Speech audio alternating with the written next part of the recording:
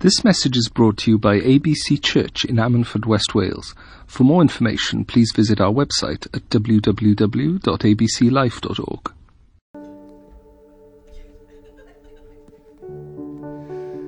Good morning, everyone. It's great to be in God's house today, isn't it not?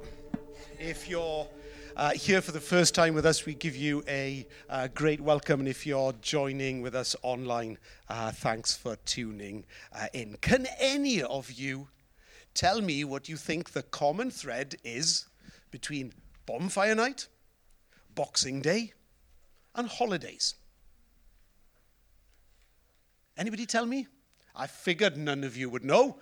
I didn't know either until I prepared this message, until I did some research to understand that the word holiday has its origination in the word holy day. You know, a friend of mine called John McCallum was across here from America in the summer. And when he came across from America in the summer, great guy, he's the head of velocity sales at our company, and he came across to help us build our team. And I remember one night as I walked to the car with him, and we're there with our bags, and we finished at the office for the night, and he walked up and he says, "Phil," he said to me, "will you pop the trunk?" And I said, "You what?" He says, "Can you pop the trunk?" And I said, "Look, I'm sorry, John, I have no idea what you're on about. What do you think he was saying when he said, 'Can you pop the trunk?'" Yeah, okay, clearly you're all more American than I am. And I turned round to him and I felt I had to correct him there and then. I said, "Mr. McCallum," I said, "you are in Great Britain now. You need to use British phraseology. Did you mean, can you open the boot? Because if you mean, can I open the boot, I will do. I am definitely not popping the hood." But the thing is this, what do Americans call holidays? Yes, and you know, for once the Americans are right. So what the Americans do is to differentiate between a holiday, or the word holiday has its root in holy day. So to differentiate the time between a vacation where we just go and chillax and enjoy ourselves and go to the beach, or some of you go on do a fly and flop and go to Spain or Italy, in case if you're Andrea, she loves going to Italy. We all fly away for a time of vacation. But the word holiday is reserved for holy day. And do you know that's where Guy Fawkes comes from originally? You all will be aware of the gunpowder plot, but if you look up on Wikipedia, as I did the research, it is actually a day that the nation is to give thanks for the fact that Parliament never got blown up and our democracy still stands today. Yes, I got to be careful what I say when I say that, because I'm pretty sure the last couple of months it's felt like Parliament has blown up and we've lost democracy, hasn't it? What's Boxing Day? Well, yes, the history of it is when, just like we do at Operation Christmas Child, is we give a box to other people. It has its history. Boxing Day would be a day that the servants would be given off. So remember, and those of you that like Downton Abbey, how many of you like Downton Abbey? Yes, love a bit of Downton Abbey. Yes. And well, all the servants that would be looking after the household would be given the day after Christmas Day, because they'd been serving the family in all the festivities. They would be given the day off and would usually be given a box for them to go home to wherever they were, maybe with some food in it, maybe a small gift, and that's where we have our term Boxing Day. Where's the term bank holiday come from? Well, it's the time when the Bank of England is closed. And I love a bank holiday, do you? No money gets taken out of your bank account on a bank holiday. That's great, isn't it? Equally, no money goes into your bank account but it's a time when the Bank of England and the banks are on holiday. Why? Because it's a holy day. It's a day that has been engineered by society or created by society for us to celebrate certain things. And it has its origin, holiday or holy day, has its origin in Scripture. That we would set certain days or certain times aside as holy days, that we would stop working and that we would spend time in reflection and meditation and worship and thankfulness for all that God has done. In fact, the Sabbath, or one day a week, is actually a holiday. It's a holy day. And for those of us that take the first day of the week, as it is today on Sunday, we take that time aside to what? To say thank you and to express gratitude for all God has done for us. Are you thankful this morning? Are you thankful this morning for what God has done for you? My message to you this morning, before we turn to the scriptures this morning, my message for you is the title of which I struggled with for quite some weeks before pulling this message together. And I've decided to entitle this message after a phrase that my father would use repeatedly when praying. Some of you that are here in the congregation would know my father that passed away 9 years ago. My father lived a life of gratitude. And quite often when he was praying, he would just simply say, thank you, thank you, thank you. I don't know why you would say it 3 times. Maybe there's power in 3. We all know that in the Bible, the power of 3. But quite often, Dad, when he was praying, he would say, thank you, thank you, thank you. And the title of my message to you today is simply entitled that. Thank you, thank you, thank you. Let's turn to God's word together. I've got 2 scriptures that I want to share before we pray together and ask God's blessing on his word this morning. One from the Old Testament and one from the New Testament, as we consider the topic of thank you, thank you, thank you. The first is from Psalm 9, verse 1. If you have not yet downloaded the YouVersion Bible onto your phone, will you please do that when you get home? It's great to have a Bible. If you have your phone, pull it out of your pocket, flick it up right now, and have a look at Psalm 9, verse 1. It says, I will give thanks to you, Lord, with all my heart. I will tell of all your wonderful deeds. What a great verse. Okay, just 3 of us think that. What a great verse. I will give thanks to you, Lord, with all my heart. I will tell of your wonderful deeds. Maybe you say that with me this morning as a cry from our hearts. Repeat after me. I will give thanks to you, Lord, with all my heart. I will tell of your wonderful deeds. I don't know why I said repeat with me and then went and said it with you.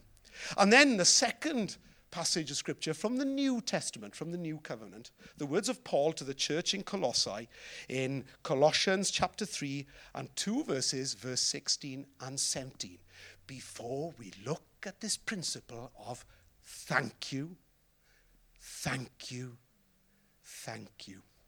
Paul says this, let the message of Christ dwell among you richly. And what Paul is saying there when he says the message of Christ, he's talking about the gospel. Remember the message that Andrea talked to us about? Are you content with the content?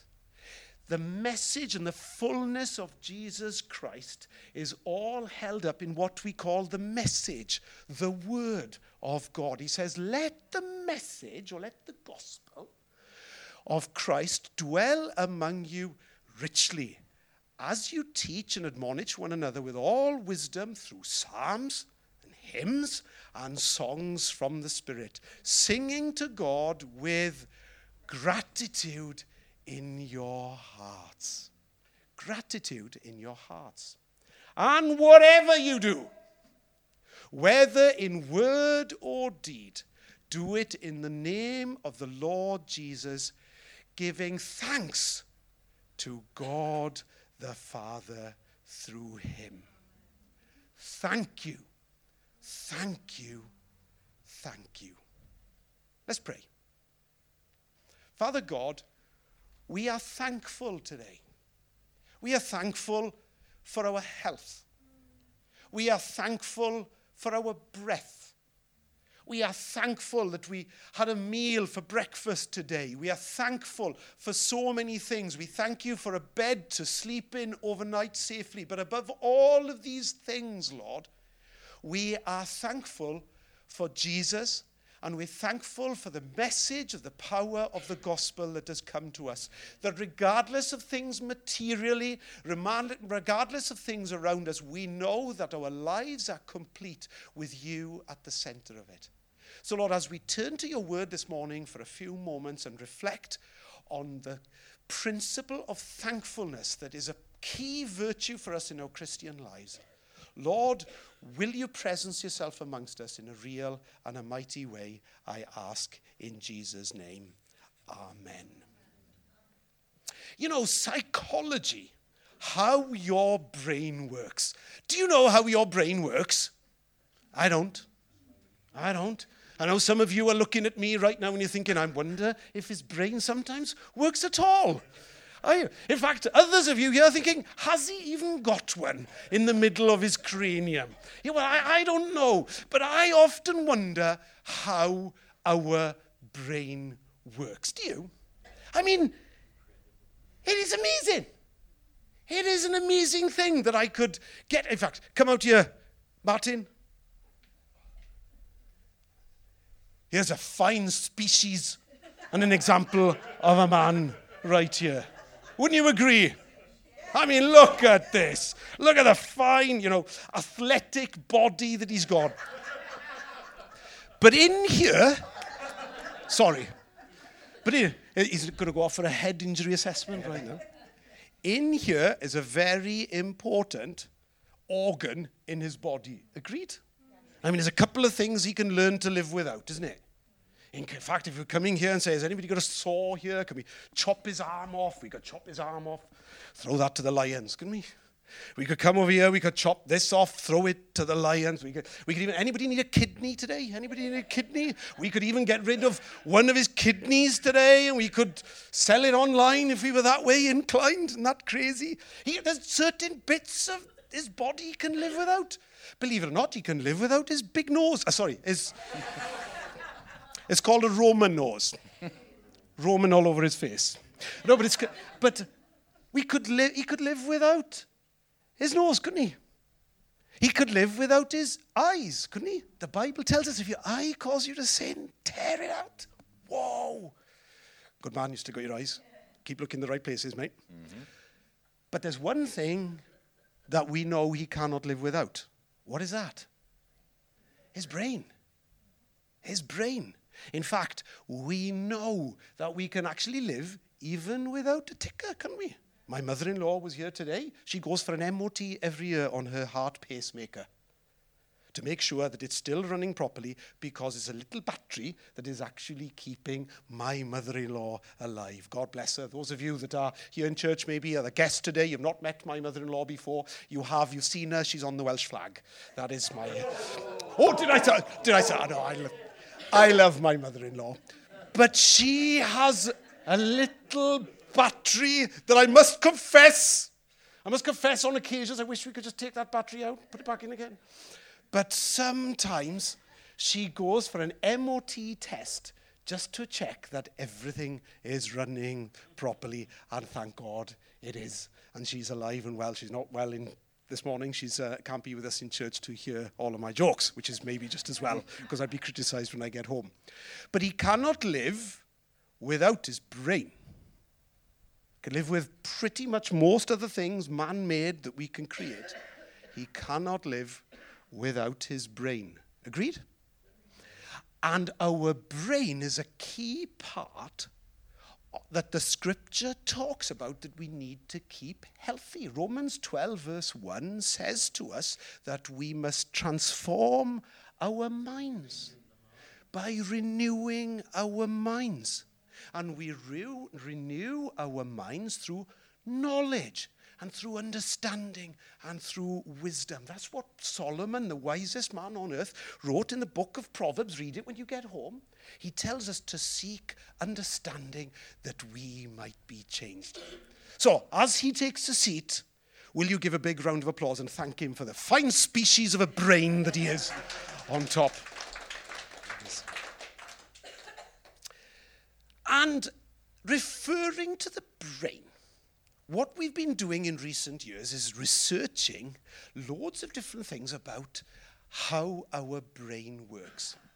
And particularly over the last 30, 40 years, something phenomenal has happened in psychology and in science, in that instead of doing what we used to do when it comes to psychology, and I'm well aware that there's people here like Kate and people like Andrea here that are more qualified to speak on this subject than I am, so I apologize right now. But one thing I do know is this, because of my research on the internet, is that what we used to do in psychology was research unhealthy people.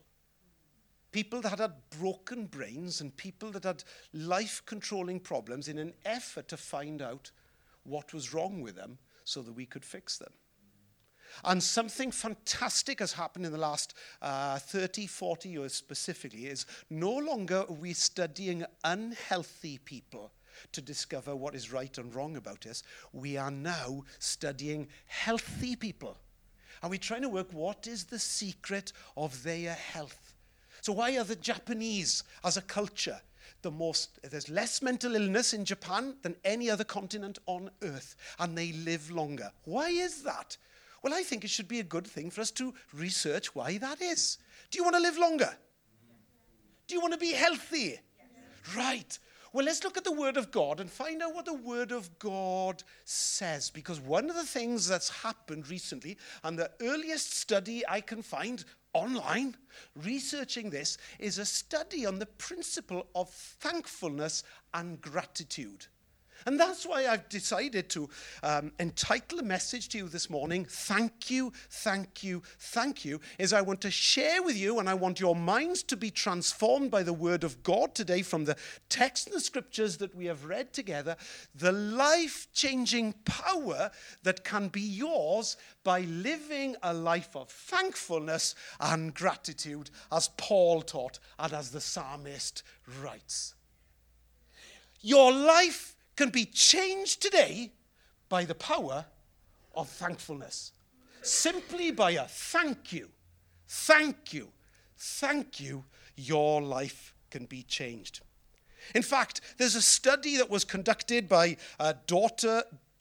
Martin Seligman of the University of Pennsylvania. You can research it online. But he did this study of 3 groups of people. So you wanted 3 groups of people, ones to reflect for 60 days. For 60 days, every single day, to reflect on things that they were grateful or thankful about. Like we prayed at the beginning of this message, that we thank you for our health. We thank you that we have clothes to wear today. We thank God for so many different things in our lives. And that principle, he asked for one group of people to exercise daily in their lives thankfulness. For another group of people on the other side, he asked them for 60 days to focus on everything that they thought was wrong in the world. That this was wrong, that this needed to be... In fact, he encouraged them to complain and to write down all of their complaints every single day of all the things that they were complaining about. Complaining about Brexit. Complaining about Boris Johnson, maybe. Complaining about Trump. Complaining about all the things that we could complain about if we want to. Complain about the food. Complain about everything. So he encouraged them to do that. And with another group of people, he asked them to just be neutral. Just to reflect every single day on anything that would come into their head. And just write it down, what they were thinking about. And to write it. Guess what happened in this research by Dr. Martin Seligman? When he went and interviewed them after 60 days, guess what happened? Who do you think were the happiest group of people that he interviewed and how they felt? And how they had slept? And how they felt about life in general. Guess who was the best group of people that were showing better mental health? Guess which group? Right? The positive group that were thankful, that were taking time aside as a holy day. As a holy day. Taking time and moment, whether it was a minute, a second, an hour, a day, to reflect on gratefulness in their lives. Guess which people then were second? The ones that were neutral. And the ones that were worse? The ones that were complaining. Boy, has our nation got good at complaining. Isn't it? Oh, we can complain about Rugby World Cup results, can't we? Won't go there this morning. We can complain about referees. We could complain. It's easy to complain. Can I start having a good moan and a groan? In fact, do you want a complaining message this morning? Or do you want something that will encourage your hearts this morning? We know that our very brains are changed, are transformed with the power of thankfulness and gratitude. Well, tell me then, if this is a fundamental virtue in our lives as Christians, why are so many Christians so miserable? Can you help me out? I believe, and dare I say it, I believe it is possibly because they don't practice what they preach.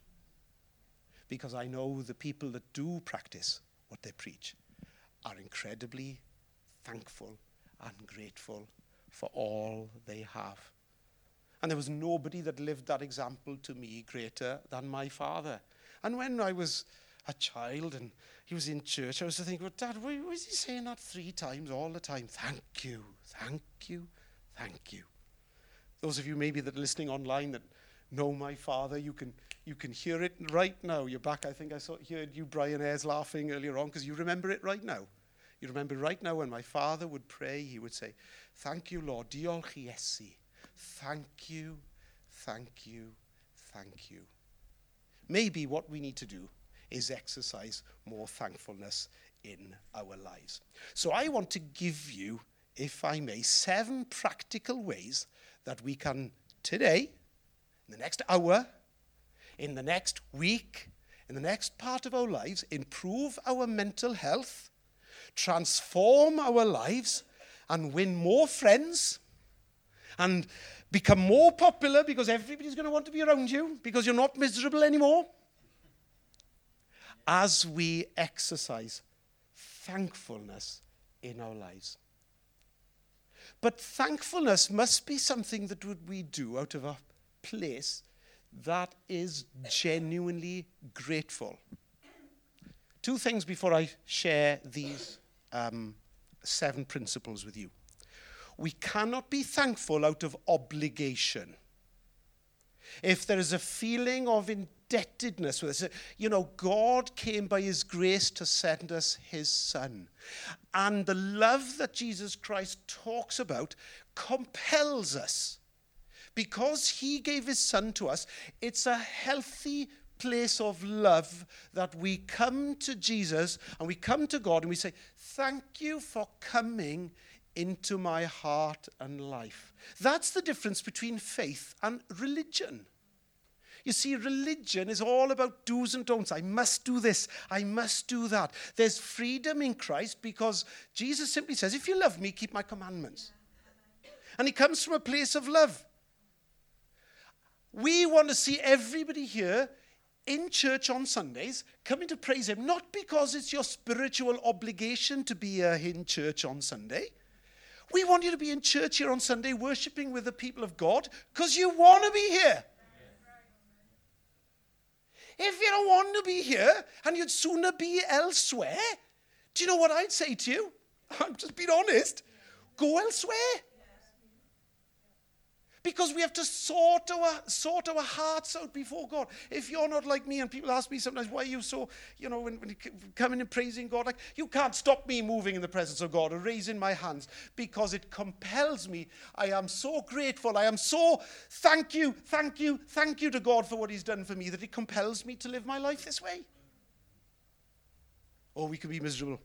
You can go to church. What are you doing today? Go to church. Why? Because what Christians do, they go to church on Sunday, see? All right. Going to church on Sunday doesn't make you any more of a Christian than going into McDonald's makes you a Big Mac.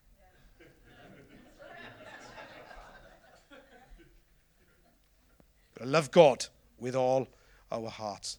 We cannot do it out of obligation. And a tougher word too. We cannot do it out of indebtedness. Oh, there's a destructive force in life, isn't it? You see what controlling, toxic people do in our lives and in your life, if they're around you. They want you to feel indebted towards them. That you should be grateful that they are even in your life. That you should be grateful that they even said yes to you and married you. That you get the privilege to make him dinner. What? Or that you get the honor of her presence. That's what indebtedness does, is from a controlling, terrible, evil place. Are we indebted to God? Are we? Are we? Come on, I'm asking you. In the concept of this word that we use in the 21st century, indebted.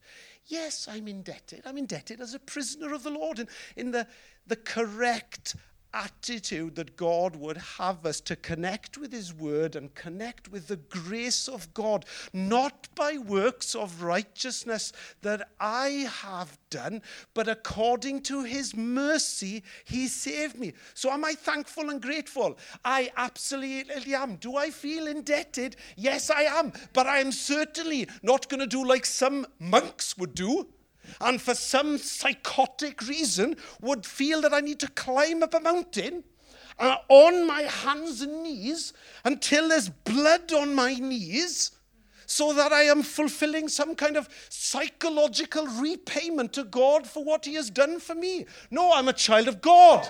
I'm the King of Kings. Sorry, I'm a son of the King of Kings. Whoa, heresy. I'm a son of the King of Kings. And so he, in the message of the prodigal, killed the fatted calf and is celebrating me and says, come to father and home. And I'm home today.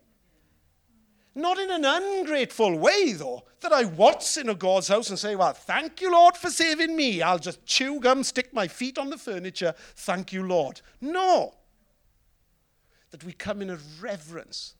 We come in a commitment to God that doesn't come from indebtedness, doesn't come from obligation, but it comes from a wonderful, holy, sanctified place of gratitude and thankfulness, so that we can say, thank you, thank you, thank you.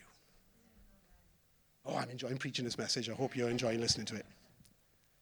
So how? 7 ways quickly as we close. Number 1, prayer. Prayer is such a key. If you want to transform your Christian life and your walk with God and your walk with people and your walk with your friends and your walk with your family, and you want to transform your marriage and you want to transform your parenting, and you want to transform everything in your life, should come with a government health warning on it. Literally should come with our, be careful, don't read God's word, and be careful, please don't pray. When I change, miracles happen. When I pray, miracles happen. When I pray, coincidences happen. When I don't, they don't. And prayer is a fundamental way. You can't be coming to God, can you, without an attitude of gratitude, can you? That we come to God and we thank him for so many things. That's why we say grace. The kids in our house, sometimes they say, we've got to say grace again. Yes, we've got to say grace. We say grace because we get the privilege of having a meal that day. I hope you say grace. Look, even if you're McDonald's and you're just about to put some fast food, say a fast prayer. And just before you lop it in, just take a moment in an attitude of gratitude. Take a holiday for a second. Take a holy day. Take a holy moment and say, God, I thank you that I get to eat this processed food. That we get to have our food. I hope you are thankful and grateful. Prayer. Secondly, meditation. You see, prayer is us making our requests known to God. Meditation is God speaking to us. That in the middle of our situation, as we say thanks to him for all that he has, maybe he wants to speak to us. And that we come, and as we make our requests known to him, or as Psalm 5 verse 3 says, in the morning, O Lord, I lay my requests before you and wait in humble expectation. Wait in humble expectation. If you don't ask in the morning, you ain't going to get your replies in humble expectation. You expecting nothing if you didn't ask. Number 1, prayer. Number 2, meditation. Number 3, contemplation. Considering the things of God. That we come before him and we say, Lord, about this promotion, that I know it sounds good that it's coming my way, but is this your will for me and my family? That we contemplate these things before God. That we bring our hearts before him, and for our children, and for so many things in our lives, that we bring it all to God in prayer. Wouldn't that be a good thing? That we do it in contemplation. In fact, contemplation is not that the very act that we do in that little hymn that we all used to sing years and years ago. Count your many blessings, name them one by one. And we've become churches and we've become Christians that we don't count them so often these days. Count his many blessings that we got to share a moment with Kaylin in God's house this morning. Are you grateful and thankful? Some of us will never forget that moment till the day we die. Like, what a wonderful moment that we get to share that with Kaylin this morning. Number 1, prayer. Number 2, meditation. Number 3, contemplation. Number 4, writing. There's power in writing. There is power in writing. Any of you write? Some of you write badly, maybe like me. But there's power in writing. You know, Habakkuk talks about, he says, write the vision, write it down so someone can run with it. There's a principle in Scripture. My father used to do lists and then throw them away. And I've still quite often wondered, he says, what are you doing? He says, well, I'm not writing it to remember. I'm writing them so that I have remembered. And it never, what on earth are you on about? Try it. You can remember 7 things very, very easily if you write them down. If you write them down on a piece of paper, something happens in our visual kind of cortex that we can actually picture some of those things on it. Weird things that happens with your brain. Believe it or not, you can remember a 52-card pack of cards if you put your mind to it. But writing, journaling, that maybe some of us need to pen every day and write down, what are we thankful for? My friend Richard Tubb does this every day. He's an agnostic. He doesn't know where he is with faith at this moment in time. He's on a journey. But one thing he knows, that his mental health is way, way better when he takes time to reflect and write 2 or 3 things every single day that he's grateful for. Maybe he had been listening to Dr. Martin Seligman. Or send a message to someone. Okay, maybe you haven't got time to write, but have you got time maybe to send somebody a text message today? I mean, it's going to take you 15 seconds. Maybe less if you're a millennial. You don't even have to look at your phone. You can just go to the hey, thinking of you today, hope you're having a nice day. Having an attitude of gratitude and thankfulness for a friend. What will that make to your friend? What would that do for your life today? Or take time to pen a letter to a long-lost friend. Something I've started doing things a lot more recently is going back to pen and paper and writing notes to people, putting it in an envelope and sending it away. You know, thankfulness for so many people that have had an influence and an effect in my life. Number 1, prayer. Number 2, meditation. Number 3, contemplation. Number 4, writing. We're running out of time, so I'll be quick on the last 3. Number 5, speak to someone. Live like Ken. Do you remember? Live like Ken. Be kind. Be encouraging. And be nice. Just be nice today. The queue in Tesco, You go before me. Be nice. Be kind. Believe it or not, I challenge you. You exercise kindness, see how it'll change your life. You can't buy somebody a cup of coffee without something divine happening in your spirit because you have now served someone else. Speak to someone today. Maybe speak to somebody at church this morning who's been on your heart. And be kind and encourage them and be nice to them. Encourage Kaylee this morning. Go speak to the Ayres family this morning after church and say, wow, that was amazing this morning. Go speak to Reese after and say, Reese, I wish I could play drums like you or do like me that I do every single Sunday in it, Russ. Would I come up and say to you every single Sunday? Because I love him with his guitar. If there was one instrument I wish I could play, I play great air guitar, nothing else.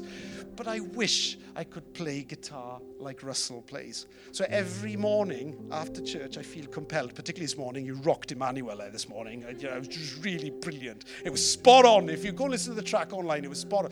I appreciate you and I'm thankful for you using your gift for us so that it changes me, so that it helps me worship there this morning. Because as I'm praising God, I'm thinking, whoa, that is so cool. I wish I could do that too. Don't you feel like that? Well, go say thank you then. Number 6, gift giving. Oh, we all like a gift, don't we, ladies? If you like it, put a ring on it. Hey? Oh. Hey? That was my idea of a dance, yeah. And all the millennials are dying now as I did a dad dance too. Yeah, whatever. But do you like a gift, ladies? Like a nice little sparkling diamond. Bigger the better. It's not the thought that counts, it's the size. But there's nothing like a gift. Small stuff sometimes. I went away to London a couple of weeks ago. And Ruth and I stayed a night together before Ruth was flying away to Ghana. And it's the small things that count. The intentionality and the thankfulness. I got up the next morning and I was up and out early and I was staying in that same hotel room that I'd shared on Sunday night with Ruth. For the next 3 days, wherever I went to open a drawer, there was a little note on the hotel stationery, a little message from Ruth, I love you, with a little heart on it. Isn't that lush? Isn't that lush? I go and I put my shoe on. I go get my shoes, and next thing is a little note in there. I love you. Dotted all. I couldn't go into anything. I was scared to even unroll the toilet paper. It was the right way. After I'd corrected it at the hotel, yes, it was over, not under. But gift giving and kindness, and sometimes it's just a simple note, is just such a wonderful attitude in life, isn't it? To know that you're loved and appreciated. And then lastly, 7th, serving. There's nothing like serving one another, is there? Putting a towel on our arms like Jesus did and serving one another. Like Caris serves me so often in the house. Without question, so often, she's a phenomenal tea maker, is my daughter Caris. She is a champion at it. And what I love about her tea making is she doesn't hide that gift. That sometimes if I'm in the office or whatever it is, I'm on a conference call, I'm working, she'll just walk in, tiptoeing in, and she'll say, I love you, Dad. Cup of tea. Making tea for people, such a gift. Just serving one another. How many of you, husbands, wives, get cups of tea in the morning? It means a lot, doesn't it? Come on, I can see one up there. I can see, yeah, okay, I can see one another. I remember Winston Thomas. And what's Winston's wife's name? Sarah's. Sorry, Dawn. Your mum's name. Mum's name. You know, every single day, he would bring Eunice a cup of tea. I'll never forget that from the funeral. every single day. And one of the things Winston would miss the most is that he now doesn't have the luxury of taking his wife a cup of tea every single morning. That stayed with me. Power of just a cup of tea. Are you feeling thankful this morning? Are you? I know I'm going on, but you get the message. I'll continue preaching. We'll be here till 5 o'clock if you don't get this message. What's the message called? Thank you, thank you, thank you. Are you thankful? Are you grateful? Well, let's live it and let it transform our lives. Let's stand as we sing and as Caris leads us to close. Thank you. Come on, I'll praise the name. No, praise the name of the Lord our God. Oh, praise his name forevermore. For endless days we will sing your praise. Oh Lord our God. No, praise the name of the Lord our God.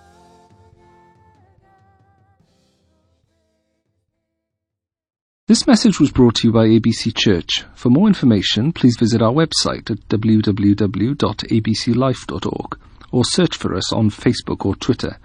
You can also contact us by phone on 01269 59 6000.